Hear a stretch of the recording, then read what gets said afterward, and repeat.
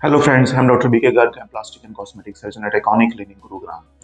आज हम बात करेंगे, can we use skin fillers और dermal fillers for reshaping the face.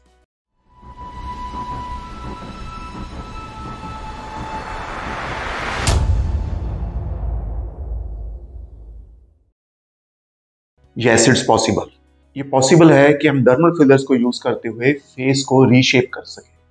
Generally ऐसी रीशेपिंग के लिए पहले सिर्फ सर्जिकल चॉइसेस ही होती थी, जिसके अंदर एक मेजर सर्जरी होती थी under GA, under full anaesthesia, और उसका सिग्निफिकेंट डाउन टाइम होता था। आज की डेट में हम चिन, जॉ लाइन और नोज को रीशेप कर सकते हैं डर्मल फिलर्स के साथ।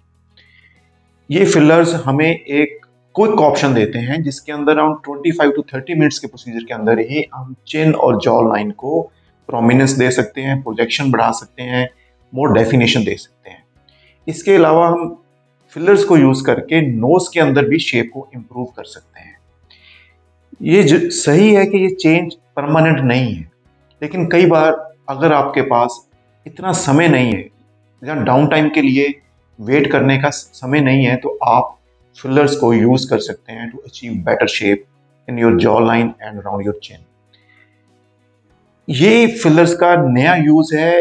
ये जनरली फिलर्स को लिप ऑगमेंटेशन या लिप को इनहांस करने के लिए यूज होता है, या नेजोलेबियल फोल्ड को फिल करने के लिए यूज होता है, या फेस के ऊपर जो एजिंग के कारण जो डेफिशिएंसी या फोल्ड डेवलप होते हैं उसको फिल करने के लिए इस्तेमाल होता है।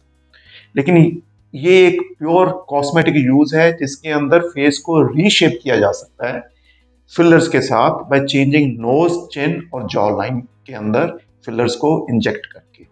तो अगर if you are looking to change your face or want to improve your jawline, particularly chin and nose, you can look at fillers as a choice which is temporary and safe when done by expert hands. और इसको लेकर अगर आपका कोई भी question हो तो please हमसे कांटेक्ट कीजिए, we'll be very happy to help you.